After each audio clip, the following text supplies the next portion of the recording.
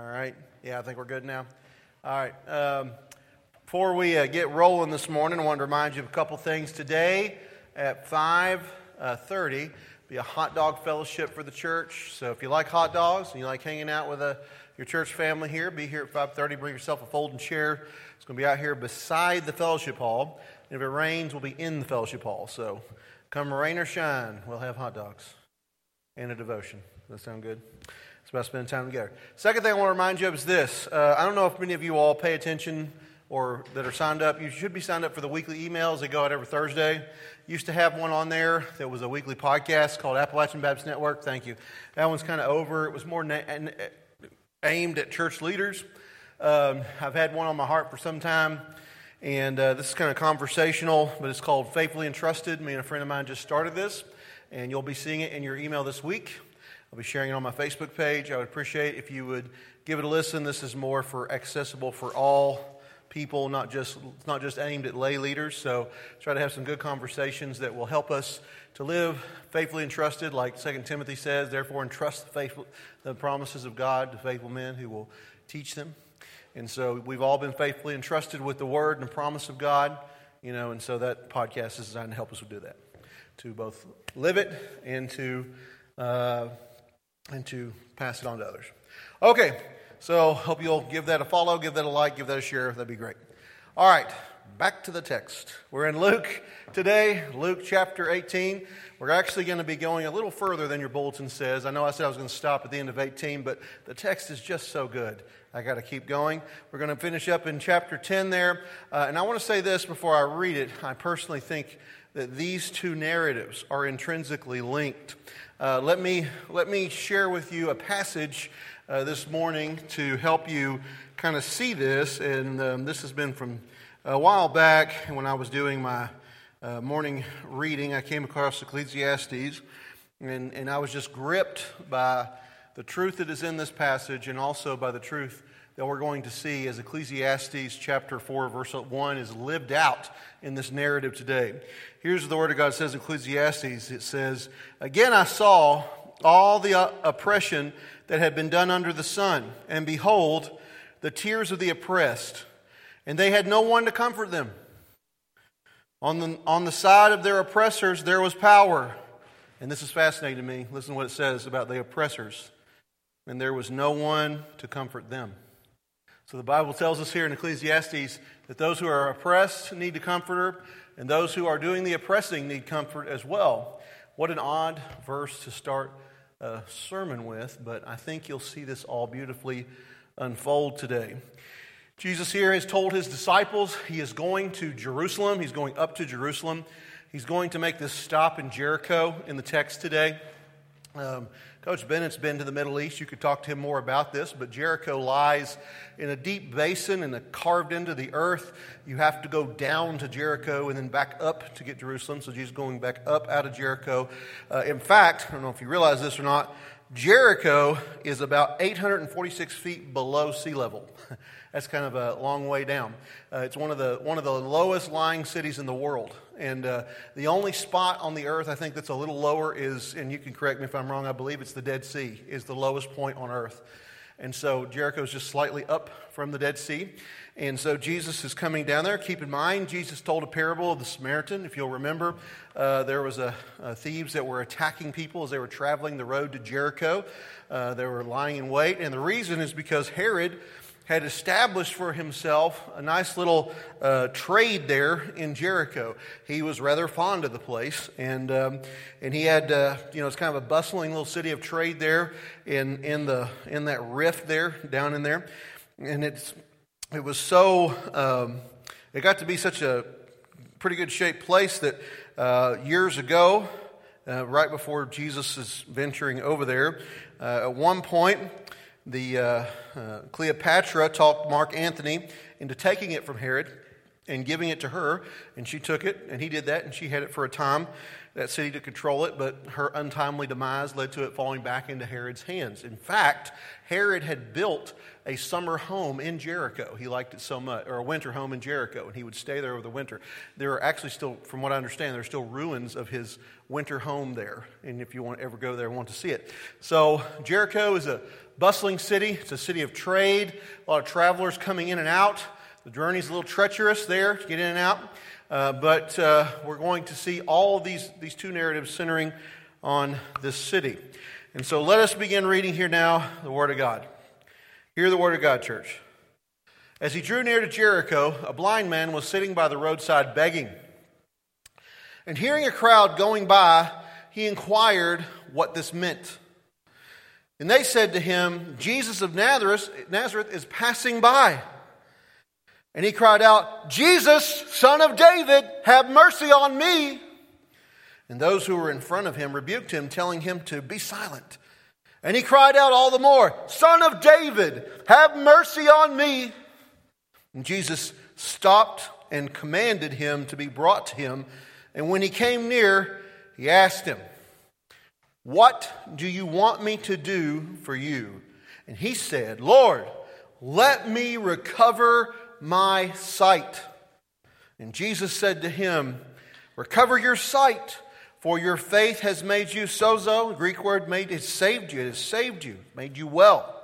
Verse 43. And immediately he recovered his sight. And look what it says here. And followed him, glorifying God. And all the people, when they saw it, gave praise to God. He entered Jericho and was passing through. And behold, there was a man named Zacchaeus. He was a chief tax collector and was rich. And Jesus was seeking to see who Jesus was. But on account of the crowd, he could not, because he was small in stature. So he ran on ahead and climbed a sycamore tree to see him, for he was about to pass that way. And when Jesus came to that place, he looked up and said to him, Zacchaeus, hurry and come down, for I must stay at your house today. So he hurried and came down and received him joyfully. And when they saw it, they all grumbled. He was gone in to be with the guests of a man who is a sinner. And Zacchaeus stood and said to the Lord, behold, Lord, the half of my goods I give to the poor, and if I have defrauded anyone of anything, I restore it fourfold. And Jesus said to him, today salvation has come to this house, since he also is a son of Abraham. For the Son of Man came to, read it with me, church, seek and to save the lost. Amen. May God have blessing of the reading of His holy, inerrant, infallible word. I pray He writes this truth on all of our hearts, because the grass withers, the flowers fade. Say it with me, church. But the word of our God endures forever. All right, back to Jericho's road here. Let's see what we learn here. In this first narrative, we learn about a man who is by the roadside begging. Now, let me be clear on the situation with the beggar in first century Israel. They served a function or a purpose in the society. Beggars in first century Israel were not like the beggars who stand by Lowe's in Carter County. And you know what I'm talking about. Everybody sees them there. They're always there, holding up a sign saying, no work, need to feed family of four. Personally, one of my favorite times was when I was driving past Lowe's and there was somebody holding a sign that says, have family of four, no work. And they were standing in front of a sign that one of my dad's foremen had put there that said, help needed, and the phone number was on it. So I took a picture of the person in front of that sign and just for a chuckle, sent it to my dad. But anyhow, so that wouldn't have cut it. Like, you couldn't have just held up a sign that said, can't work, or, need work and need to feed my family. You wouldn't have gotten anything. You needed to be able to have, you needed to have some kind of visible element that the community could see. Now, you got to remember, there's no Social Security or things like that at that time, so this man's blind. People can tell he's blind. He has to be led around. Usually blind people, their eyes look a little different. They can tell and see that he is lame and can't work like the rest of them. So the way that this would work is if you had a disability like this, you would stand by an area. You needed to be in a higher traffic area. So you need to be on a road to a major city of trade. You need to be standing outside the temple where people are coming in and out with their sacrifices. And you would say, give to God, right? Here's your opportunity, because they knew, every rabbi taught of the day, that every Israelite, every Jew was to do one good deed a day. And the beggars' function in that culture and society was that they gave them that opportunity. Listen, they could have been the most rotten, terrible person. They could have been somebody who kicked cats and stuck their tongue out at babies, right? That's just the worst of the worst, isn't it? And then they could come up to the beggar and give a little coin for the beggar, or a little penance or whatever, and the beggar would say, oh, thank you for giving to the Lord. I know that I'm the conduit by which you've done, but you've given to the Lord. You have done your good deed. And they would give him some kind of a blessing or some kind of a praise. And so, they could go back the next day and kick a cat, give another coin to a beggar, and then feel better about themselves. You see how that works? So they served a function and a purpose in the culture. They were a way for them to get a little bit of righteousness and get a little extra credit there by the teaching of the rabbis. So this is the function of the beggar. We'll see what we learn about him. First of all, he is blind. In first century, they saw blindness as uncurable. We have a lot of technology now. You can be legally blind and receive different treatments, and we can help you now. Not so in the first century. Cataracts have a cure now. You can get some of that removed. I pray to God that I don't ever have to go through any of that. I've talked to some of our more experienced members of the church, and they talk about their eyes being injected with a needle and being awake for that. And I'm like, you're going to have to knock me out for something like that, for that kind of stuff, because I don't think I can handle anything touching my eye ever. That just seems like something out of a horror movie. But the first century world, no cure. So if you're blind, you're just a perpetual beggar. Like, this is your lot. You're going to beg by the road. You're going to beg by the temple. You're going to beg by these high traffic areas. He's poor. Obviously, he's destitute. He's completely dependent on what others give him to sustain himself. And the reality of this situation then is, because of his blindness, because of his destitution there, he is desperate, and he's used by the community, right? So anybody could have taken him in and made him as part of their household so he wouldn't have to beg like that. Nobody's doing that. They're just kind of letting him function there so that people that have sin and issues can go to them, put a little coin in their hand, and get a better feeling about themselves when they leave.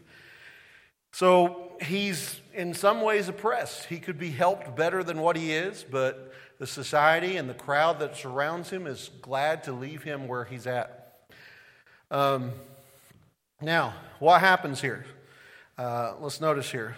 Customarily, whenever somebody important's coming to your town, the elders would often gather at the gate. There's a lot of writing in the Bible about that. If the person was important, the elders of the town would go out to meet them. And the more important you were, the further out they would go to meet you. And not only would the further out they would go, but the more people they tried to take with them to meet you. Okay? So you would be greeted by this entourage on the road, which, by the way, helps with thieves backing off too, right? So there's kind of a dual purpose there. And so the elders, all of them know, they find out the word has come. Jesus of Nazareth will be coming through Jericho here on his way to Jerusalem, about 14 miles between the two, from what I understand and gather. And so they're going out to meet him. And this blind, destitute beggar who is oppressed by the culture he lives in hears the commotion. And they hear the people heading towards Christ to meet him. And asks them, what's going on, right? He hears the crowd going by and inquire, why are y'all going out? Why is everybody coming by me? And then they tell him in verse 37, Jesus of Nazareth is passing by. This is the moment he's been waiting for. Think about this. This is a man who has lived on the side of the road for most of his life, begging people as they go in and out of Jericho. These people that are performing trade routes, no doubt, just like the people on the road to Emmaus who were talking about Christ being crucified, you don't think people came in and said, have you heard about the prophet born of a virgin? Have you heard about the prophet who turns water to wine? Have you heard about the prophet who made the leopard clean? Have you heard of this prophet who told the centurion that his household that his child would be saved from death, and they were. He cured death. Have you heard about the man who spit, made mud, rubbed it on a blind man's eyes, and went and washed it, and he could see? And he would hear these narratives and these stories as people would give him coins and as they would pass by. And I believe what the man had done is resolved himself that if Jesus ever comes within spitting distance of me, I'm going to make so much noise he can't just walk by me. I will make sure that I get his attention. And this is what we have happening, right? Look at verse 38. And he cried out, "Jesus, Son of David, have mercy on me." This is an interesting title that the beggar gives Jesus. This is one of the only places in the Gospel of Luke where he is called Son of David, which means that he believes that this is the fulfillment of the prophecies of the throne of David that will reign forever. This man sees something in Jesus before he has the ability to see physically, right? I've often heard it said that those who lose a sense are heightened in other areas, and by God's grace, this man's sense of who Christ is heightened, and he understands. Look at verse 39. And those who were in front of him, what'd they do? What does it say, church? Shh. Quiet, right? Shh. Telling him to be silent. You got to put yourself in their mindset. This is a man that performs miracles. We would like to have an audience with him. I would like it personally if he would stay at my house. In fact, we brought new linens this week, changed everything out, just in case they end up at our house. And we've got this beggar here. He's been here for decades, and, he smells funny, and, he does a function for us, but we don't want him ruining this opportunity for us, right? Shh, be quiet. Be quiet. And what's to say the beggar does? He cries out again, louder, right? "Son of David, have mercy on me." He's not going to be shut up, right? If he's close enough to the Son of David, he's close enough to the Christ here that's preached about, that has been talked about on this road. He wants an audience with him. He wants just a little bit, just the hem of that garment, just something there as he passes by. Verse 40. Jesus stopped. So he's walking, right? That's the idea. He hears him, stops, right? And he commanded him to be brought to him. Can you imagine the crowd who just told him to be quiet? Well, he wants to see you. I don't understand it. I don't get it. But here, take me by the hand. The master wants to come with me. I don't know. Let's see. Come on. Right? Slightly aggravated, slightly agitated. They take him to Jesus, I imagine. And be brought to him. And when he came near him, he asked, look at this question. Jesus always asks the perfect diagnostic question, doesn't he? Look what he says. What do you want me to do for you? It is not as if Jesus cannot tell the man is blind. He is God in human form. He is well aware that this man is blind, but he is deciphering his intention and where his heart truly is. See, Jesus does this with his questions. He cuts through all of the silliness and all the nonsense talk, and he gets right at it. And right here, he's getting right at it. You do realize that if I restore your sight, you can't stand by the road to Jericho and beg anymore. You will be responsible for making a living on your own. If I heal you right here, you can't just sit back. It's gonna create your whole identity, and who you were is going to shift and change, and you will be responsible for what happens. Another thing that's interesting to me is Jesus didn't say something like this. I have a cousin. It's a distant cousin. It's Mary's, husband's cousin, and he's a blind man just south of Nazareth, and he got him a job at the local bazaar, and he shakes people's hands as they come in, and he's got that job, and I'm going to come back through here in a few weeks, and if you're doing well, then maybe I'll give you a healing. He doesn't say that, does he? He just asks him, what do you want me to do, right? He's discerning the heart, and he's letting others see it. And then he said, Lord, let me recover my sight. Verse 42, Jesus said to him, recover your sight. Your faith has made you well. Literally in Greek, has saved you, right? And then how do we know that salvation has come here? That sozo verb that's used there. Look at verse 43 to make it clear in case you had any question. Immediately he recovered his sight, which is a sign of the future kingdom coming in, as what sin is maimed and broken and taken is now recovered by Christ, and followed him. And look what it says here after the comma. What's the beggar doing? He's now glorifying God. That's what saved people do. They bring glory to God's name. And all the people saw it, and what's the crowd's reaction? What's it say, church? They what? Gave praise to God. Can you believe that? That beggar that we've been giving coins to all these years, he finally got healed. That's something, isn't it? Aren't you glad to hear it? I'm just so overwhelmed by it. Aren't you touched by that? I'm touched. You're touched, right? They're just all rejoicing. They're happy about that, right? Yeah, for now. Now let's see what happens when we go into Jericho. Right? Then he entered Jericho, was passing through. Now before I go through this again, I want to show you something beautiful here that Luke is doing. All right? I saw this in the text this week. I was like, man, I'm sharing that in my sermon Sunday. Look at this. There are like 9 steps in this passage that we're about to look at in these 10 verses. First of all, Jesus comes. Second of all, Zacchaeus is introduced as a rich man. Third of all, we see the crowd again. Fourth of all, Zacchaeus goes up a tree. Fifth of all, Jesus speaks in an act of costly love. Speaks to Zacchaeus in an act of costly love. 6, Zacchaeus comes down from the tree. They kind of mirror each other. Isn't that interesting? The crowd then is angry. And then Zacchaeus was rich, but now changed.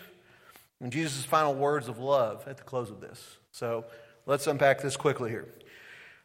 He was entering Jericho, passing through there. Verse 2 tells us, behold, there was a man named Zacchaeus. He was, and this is a unique title that you only find here in the entirety of the New Testament. No one else has this title of chief tax collector except Zacchaeus. Now, I'm not going to spend a lot of time explaining this to you. How many of you were here when I talked about the Pharisee and the parable of the Pharisee and the tax collector in the temple? Raise your hand if you remember that sermon, right? You remember that? Many of you remember that? Here's the long and short of it. Nobody likes to pay taxes, right? Nobody enjoys paying the IRS. But at least we think we get at least some benefit back. They're supposed to pave our roads. We get emergency services. We get a lot of different things from our taxes. And they go back, hopefully, for the most part, here in the States. Not so in the first century. Tax collectors were fellow countrymen who were contracted out by Rome to collect taxes for Rome and get whatever else they can get on top of it. They are viewed in the community as extortioners. They are extorting money from their fellow countrymen and paying a foreigner, a foreign government. And rabbis were even caught instructing them it's okay to lie to tax collectors because they're just a bunch of extortioners anyway, so don't feel bad about doing that. It would not be unreasonable to say that tax collectors were some of the most hated people in their culture. Not just because they're taking taxes, but because they're taking taxes from fellow countrymen and women, and they're turning around and giving them to a foreign nation. So, it's not a great line of work. But it is lucrative. Right? It tells us that he made a lot of money. So if he's a chief tax collector, that means he's bid a contract. He's gotten this section of Jericho. Probably got other tax collector cronies collecting for him, and they get a cut, then he gets a cut, and then Rome gets the final, gets a cut off of that too. And he has made a lot of money doing a lot of people dirty. All right? Verse 3. He was seeking to see who Jesus was. But on account of the crowd, he could not see because he was small, and the Bible tells us short in stature. We only see this word stature a few times in the Bible, one of the which we see Jesus talks about he grew in stature in the early part of his ministry. The other one, who can add a moment, we say an inch to their life by worrying. It's really stature, which is about 18 inches. It's about 1.5 feet. So Zacchaeus is about 1.5 feet shorter than the whole crowd. Now, I would also like to point out a very practical reason that Zacchaeus climbed this tree. One reason that he would climb the tree was to see over top of the crowd. But there's a second reason. If you're the most hated person in town and everybody wishes you dead, do you think you want to be in a crowd of fellow townspeople? All it would take is a quick muffle and then a quick stab, and no more taxes are collected from you, friend, right? You don't get any more taxes. So I would argue that Zacchaeus climbs the tree, one reason, because he's short, but another secondary and equally important reason, to preserve his own life from being, cut in the crowd, so to speak. So he's up in the tree here, all right? Verse 4. So he ran on ahead and climbed up into the sycamore tree to see what was there for him, not to mention there'll be a nice little, these trees have large leaves on him to be a nice little bit of shade there for him as they were passing on his way. Look at verse 5.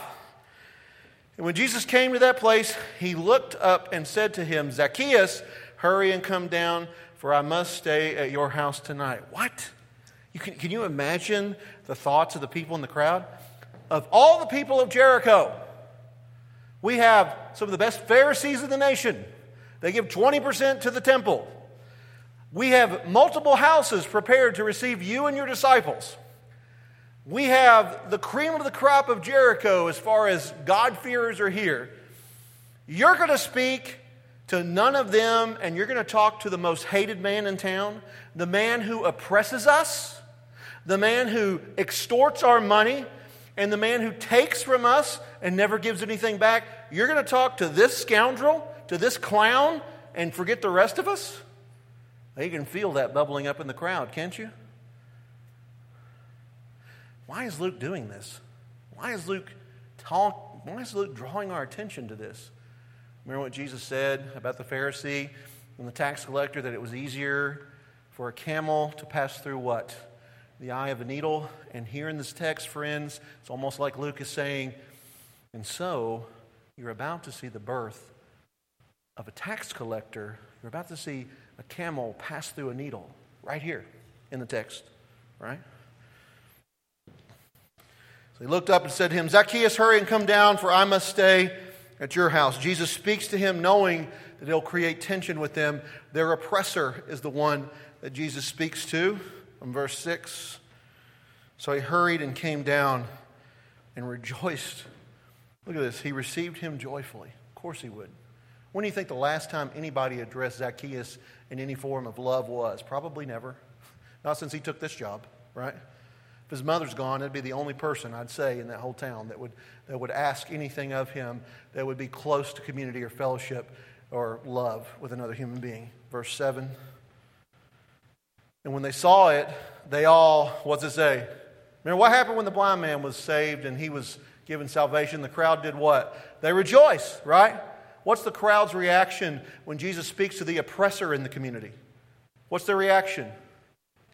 They grumble. It makes them good Baptists, doesn't it? All these good Baptists in Jericho grumbling and complaining. He has gone in to be the guest of a man like this.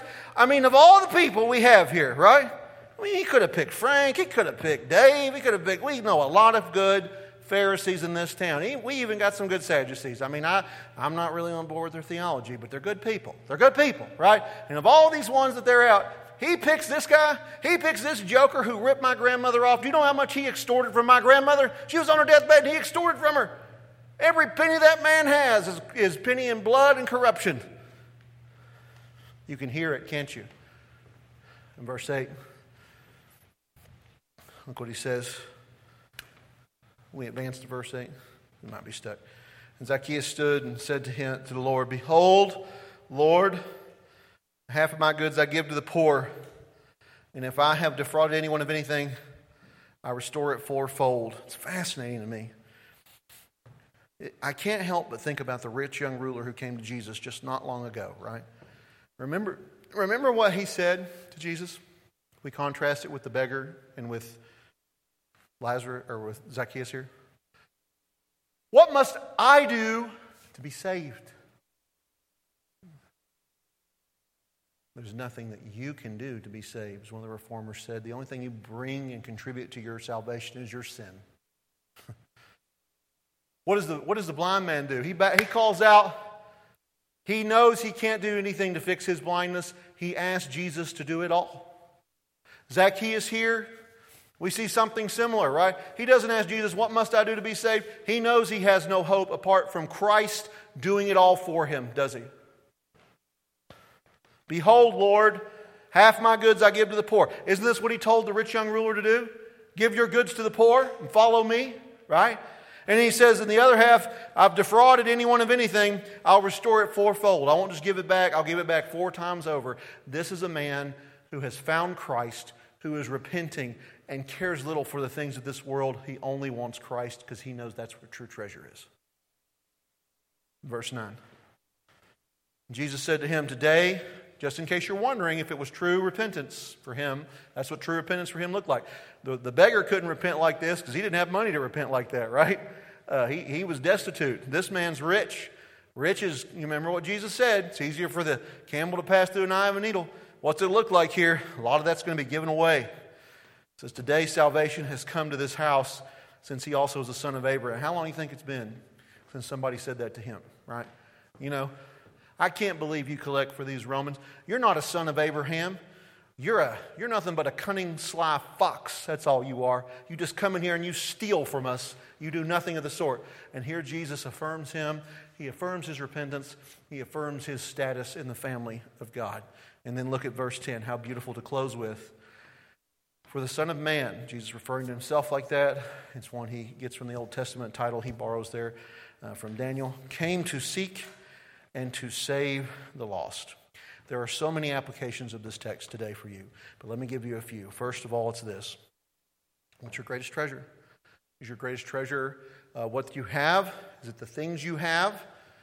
Is it the things you cling to? Because Zacchaeus saw that no matter how you get stuff is by far short compared to what's needed for Christ. But more importantly, this. Tell me, for the ones that we oppress, are we joyful when they come to Christ? Let's be honest. We are not just ones who are oppressed, but we are oppressors as well. Just like the crowd who oppressed this beggar, do we rejoice when they come to Christ? Or do we say, oh gosh, who am I going to pay my penance to now and get my blessings from now? Right? Who's going to fill this function for me to use now? And then the other one, and the second one's even more difficult, I think. What about the people who have oppressed us? Do we pray that they would come to know Christ? Do we rejoice when people who have flat out stolen from us or wrecked our lives or destroyed something precious to us, do we rejoice when they come to Christ? Do we pray for them to know Jesus? Do we boldly share Christ with them so that they would know Him? You see, Christ came to save the lost. That means us. We like that. That means the oppressed. We're okay with that. But the oppressor as well. Jesus came to save them all, didn't He? You know, one comedian I was listening to not long ago pointed out something that's very true. You know, we need gestures and comics in our culture because they're the ones who can say things that are true and people can kind of laugh, and usually things that are funny are true, right? He said, you know, years ago, the political right, determined the moral standing of the culture. He said, now it's the left, right? And one of the things that I think is true about that, I have watched people since I've been a pastor who have sinned according to the morality of the left, and they have oppressed people in different ways. Paula Deen, you remember what happened to Paula Deen, right? She did a little oppressing of people, and what happened? There's no way back for somebody who is an oppressor, is there? On the left, there ain't no amount of butter or pies that Paula Deen could cook through to get her status back on the left. But praise God, the gospel says you can be redeemed. If you are an oppressor, you can be redeemed. If you are oppressed, you can be redeemed. Because Jesus came, beloved, to seek and save the lost on both sides of that equation. Let's pray. Lord, thank you for this text. Thank you for how true and how right it is. God, we stand before you today as oppressed and oppressors. Lord, help us to be a people who rejoice like Zacchaeus, who cheerfully and lovingly give of all that we are and all that we have, so that many may come to you. Those who oppress us and those who we've oppressed, Lord, would you save them all here in Carter County and in the Tri-Cities and beyond. Lord, help us to see clearly your heart in this text, that you would go to one of the ones who was most abused in that culture, all the way to one who was most hated. God, give us your heart. We can't do that on our own. We need your help. We need your gospel. Lord, we need you, the Holy Spirit, to help us with this. In Jesus' name we pray. Amen. If you're here today and you don't know Christ as your Lord and Savior, you're in one of those groups that were talked about today, won't you come now? This is the best time, is right now. The Bible says today is the day of salvation. Or maybe you want to follow Christ the next best step, which is baptism. Come talk to me in the back. I'd love to talk to you about that. Or if you want to be part of this church family, Every believer needs a family. Nobody is called to do this thing on their own. Won't you come be part of this family here at Grace Baptist Church as we sing? Please stand.